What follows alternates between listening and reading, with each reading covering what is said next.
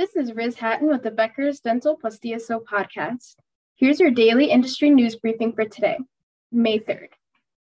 First, Irving, Texas-based U.S. Endo Partners recently added practices in South Carolina, Wisconsin, and Colorado.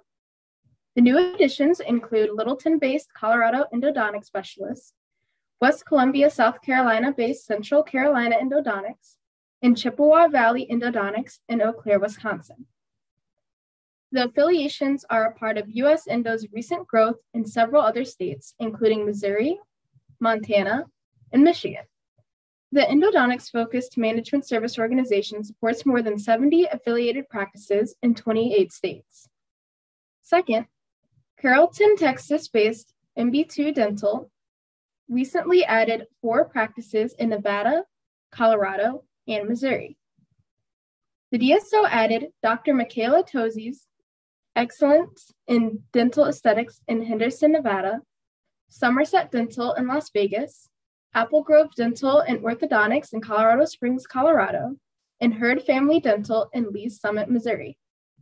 MB2 Dental was recently recognized as one of the fastest growing companies in the Southwest by Inc. It supports practices in 37 states.